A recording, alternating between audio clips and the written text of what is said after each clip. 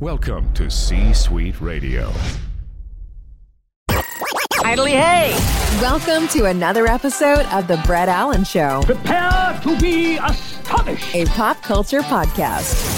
Join Brett weekly as he interviews your favorite celebrities from film, television, I'm back in business, baby! comedy, and much more. Inconceivable! Plus, you never know who will stop by. Dude, we are so gonna party! Now, here is your host, Brett Allen.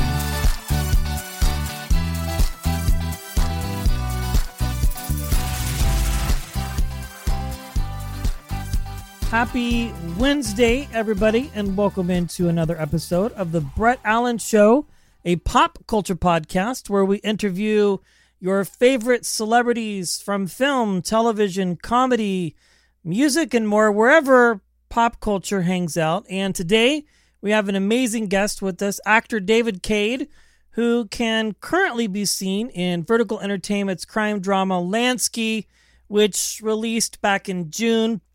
But it's still gaining lots of popularity, and you have a lot of other projects that you are involved in as well. David, welcome into the show. It's great to have you here today. Thanks for having me, buddy.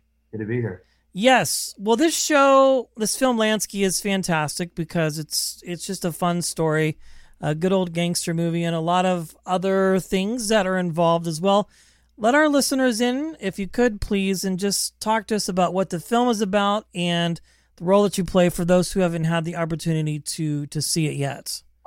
So the film is about, it's actually based on a true story Yes. that happened with the director's father when he was contacted to do the novel based on Meyer Lansky's life by Meyer Lansky, right? So an aging Meyer Lansky calls Eitan Rockaway's father in the 1980s and has him come down to Miami and says, you can take my story, and if you publish it before I die, I'll say it never happened. So that really happened. And that's what the film is based off of. And it's, taken some of its own turns, in the world of fiction and filmmaking, whatever. And what we really do is we focus on that story between the journalist meeting with Meyer, and then also Meyer Lansky's very personal history and very public history, both with his wife and then rising through Murder Inc. and becoming the mobster that he was famous to be. Yeah, and you play the infamous mobster Ben Bugsy Siegel in this film, opposite of Harvey Keitel. And I mean, the cast, Jackie Cruz from Orange is the New Black. I mean, there's just a lot of amazing people. Sam Worthington as well. Yeah. It's just a fun movie, and I had heard that it was based on a true story, but I didn't realize how deep the true story part of it went, as far as Meyer reaching out and saying, hey, here's an opportunity to tell my story. That's not something that happens all too often, I would imagine. No, it's not often you get to sit up close and personal with one of the most notorious gangsters in the history of America. Yeah, I mean, it's just kind of unfathomable, to be honest, to even think about the fact that conversation could happen. Mm-hmm. I've heard stories of other folks in history that have happened to be still living at a certain period of time and said, hey, I want to tell my story. And some people are like, no, that's okay. We've told this story over and over 100 times. Yeah. But you guys have a different take on it and really kind of explore this individual's life and sort of kind of give us an inside seat to what this period was like, and really kind of a different side of the story than what we might get from Hollywood typically, if that makes any sense. Yeah, I think first off, most mobster movies center on the Italian mob, right? Yeah. Which was obviously a pinnacle in American culture. But this is interesting in that we focus on the Jewish mobsters, because Bugsy and Meyer were both Jewish. And they were allowed into the very deepest parts of the Italian mob at the highest levels because of functionally, well, one, because of their talents, right? They called Meyer the mob accountant, and Bugsy was vicious, and that was a skill. And they also grew up in the same time period in Brooklyn at the turn of the century, right? And so these guys grew up together. Meyer Lansky grew up with Lucky Luciano. And Lucky Luciano famously went off to go and make the National Crime Syndicate, which was the interweaving of all of the, really dangerous figures in America at that time organized. So they came up at this very specific time, and they had this really unique plot in American history where they were able to not, they were almost politicians. They were fundamentally integrated into society in a way that's different than how we think of crime. We talk in the film, for instance, about how Meyer Lansky was responsible for helping Israel out and also helping the American military out during World War II, because he had the access to do that. So that's pretty impressive. It's an interesting. The history is cool, as well as the drama and all of the fun stuff we like from our mob movies. Yeah, I'm sure you guys had a lot of fun filming this and telling this story. And yeah, I mean, we do get a lot of Italian mob-ish kind of gangster films. There was a movie on Netflix, The Highwaymen, I think, that kind of talked a little bit about Bonnie and Clyde and sort of gave a backstory to that. I like these movies that don't necessarily deal with the gangster part of it directly, but kind of give you some historical fiction of kind of what went on behind the scenes. The man or the woman behind the man or the woman. You know what I mean? Like, I think that's far more fascinating. I mean, I love entertainment, clearly, because I do an entertainment podcast, but I like to kind of be entertained in a separate sort of way, getting the behind the scenes. And you did a fantastic job, by the way. Did you all get a chance to film this? Was this post or pre-pandemic, or how did this work out for you? We wrapped just pre-pandemic, I think, 10 weeks before everything got shut down. So you got very lucky. This to another film that got shut down in the middle of production. So we were right on the cusp. Wow. So you guys were like, let's get it done. Let's get it done. Here we go. And then everything stopped. It's really funny. It wasn't even, the pandemic wasn't really even on anybody's mind so much. No. In February. It was when we were shooting last year. It was still like, we heard that there was something going on overseas, but it wasn't really. And then within a matter of like weeks, everything started getting shut down. Yeah, I think everybody was thinking that way. Even I was thinking that way. Yeah. I was at Six Flags with my kid, and like I'm getting news alerts about this here and that there, and they weren't superly interested in kind of paying attention to it. They're just letting people do whatever. Yeah. And then the whole world came crashing down. So you're obviously back to work now and working on a lot of other amazing projects as well, if I understand correctly. Yeah. So I have 2 projects that are coming out later this year that I'm excited about. One is called Shriver, and the other is called Swing. Funny enough, they both star Michael Shannon. He's just a treat. I love that guy. There's a lot of fun. It's a comedy and a sports drama. And it's going to be a nice juxtaposition, having played this really sort of vicious gangster to now go and have fun with those. So that'll be cool. Yeah, well, it's great that you are back to work along with everybody else and just continuing to give us, the viewer, amazing content. Now, you were born in St. Paul, Minnesota. Mm-hmm. You were raised kind of all over the place. Was your family in the military, or what caused? I'm just curious because you kind of jumped around and then sort of became interested in storytelling and acting at a pretty young age, from what I understand. Yeah. So my dad left early on. He went to go and live in Florida. I think he left when I was about 7 or 8. And my mother stayed in Minnesota. So oftentimes, like, I was going back and forth from where my dad was versus where my mom was. And then I left, I got out of high school pretty early, and ended up traveling immediately afterwards. I mean, I went to New Mexico, and then I went to San Francisco, which is where I ended up getting my first job. I went back to New Mexico. I was in Albuquerque for a little bit, and then I went back to San Francisco, and there was a little bit of back and forth, and eventually I ended up in LA at like 19 years old. Yeah, I was just in Albuquerque recently for vacation, so I have a lot of friends and family there. So your first Yeah, your first role was in 2008, Milk, right, with Sean Penn. That was like your first. You were an extra, and then that was kind of where you just got bit by the bug and decided, I'm doing this for the rest of my life. I had been studying theater at American Conservatory Theater, right? And it was so funny because like when that job, I was such a monk, like when I was in class, and like first time in my life I was ever studious about anything. Like I barely got out of high school.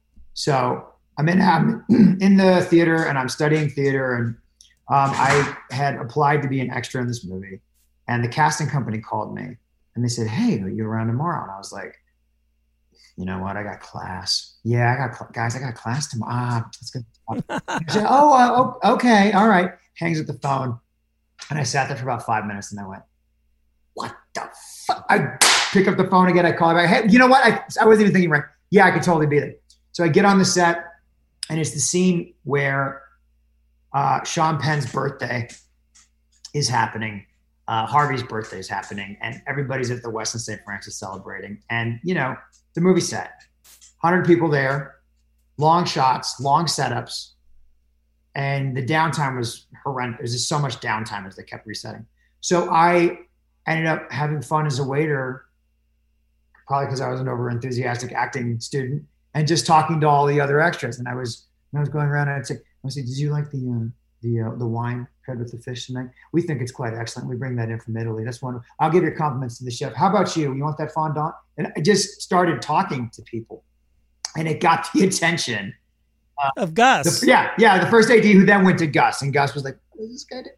So they brought me over. They introduced me to Steve Spinella, who was in Angels in America. He's a wonderful theater actor and television actor. And actually, I recognized him from this movie many years ago with Bruce Willis. I think it's called The Butcher or something. Anyway, I was a fan, and I met him, and I ended up getting dialogue opposite of him in the scene, and that was my first, moment being there. I got introduced to Sean, and after that, I was like, yeah, I'm meant to be here. That's interesting. I hear that story a lot, where you have background actors or extras who are kind of going the extra mile, to do the scene, and it catches the attention of the director, and then you get your lines. Is that where things started for you to get your SAG card and that sort of thing when you started getting those lines? I imagine that was a huge help. It had to have been. For sure. But it's funny because, another sort of coincidence that happens. Okay, so I moved to Los Angeles, and I'm grinding. I start living in my car, and I'm sleeping outside this boot shop in North Hollywood. And I get myself enough money to go get a hotel, and I wake up in the hotel and I get roaches on me. And it's like, I had like a sequence of events that I think a lot of young artists have when they move to town. So I end up getting this extra gig through a friend of mine, and he hooks me with this extra gig. And it was Greek, which, by the way, you remember that show? I tell everybody Greek is responsible for like the next wave of SAG cards and all that stuff, because it was a great show. And every young person in town who'd gotten there was grinding on that show trying to get their SAG card. So I show up, I'm doing extra work again. I'm, like 19 or 20 years old. And the director of that particular episode, that particular week, was a guy named Sandy Smolin. I had met Sandy 5 years prior in a completely coincidental event. And we had got stuck together at my grandmother's theater show, his mother, my grandmother's theater show. And we were the two young sons sitting down next to each other watching. And so I just chatted it up with Sandy, knowing that he directed some stuff, having had that nice conversation, never thinking I'd see him again. 5 years later, on my first set in LA, and he happens to be the director. So I go to the first AD and I go, I know him. And he goes, yeah. And I go, no. I know him. I know where his mother's staying at. I know, so on and so forth. And we met, and he exploded with laughter, and I was laughing. And that was another real luck, kismet, universe thing that helped me get that SAG card. And then I think after that, I was there, and I was able to actually start working on the good stuff.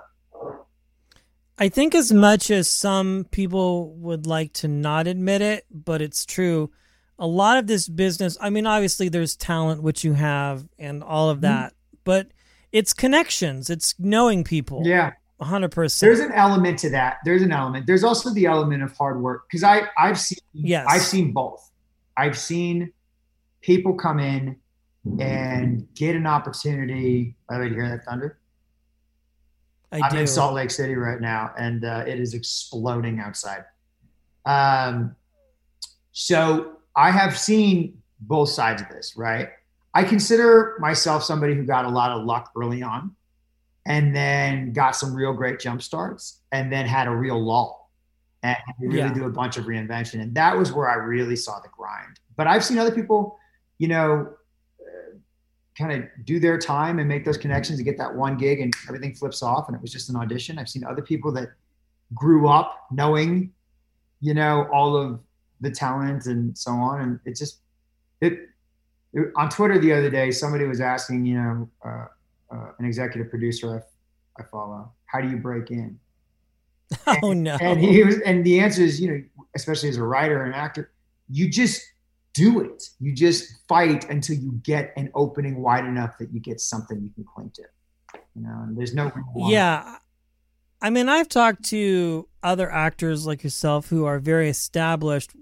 I mean, even people who have parents that were in the industry and they're still going out to auditions and working, and trying to make things happen. So it is a culmination for sure. I mean, hard work definitely wins, but also making the right connections at the right time. But I think they're mutually exclusive. They just all seem to go together and make what they make. Totally. I do believe in that bit of luck that everybody really does require to get the ball moving. I mean, I got lucky. I believe in creating opportunities that make you lucky. Of course. Right? But like at that moment, the idea that I walked into a set with a guy that I met 5 years prior who happened to be the director, like should never have happened. And at that time it was really beneficial, Yeah, I mean, it's clearly paid out well for you, and we have this amazing film, Lansky, and the two other projects that you mentioned that are coming out, Swing and Shiver, which I'm excited. What's Shiver. That? Okay, Shiver. There's a totally different context. Yeah, although that would be a good film, Shiver. Totally, I don't know. Totally. Let's talk about that. I feel a little more R-rated. Yeah, I know. I apologize about that. My dyslexia got the best of me on that one. But they're great films that we'll have the opportunity to see. And I'm excited for what's next for you. And you have these projects and everything. One last thing, you're in Salt Lake. Are you there working right now, or are you there with family? I have a house out here.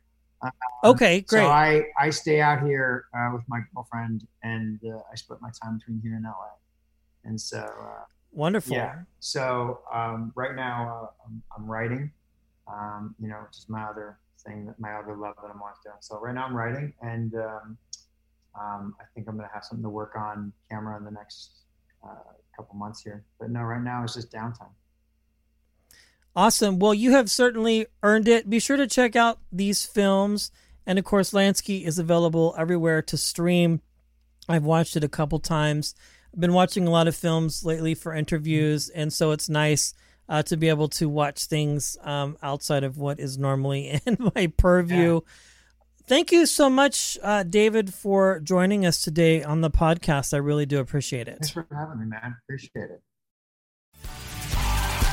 That brings today's show to a close. Doodly do. Thanks for stopping by. If you enjoyed the episode, feel free to share it with a friend and subscribe. It's absolutely free. The views and opinions of the guests do not necessarily reflect those of the host. Autobots, roll out. Go home.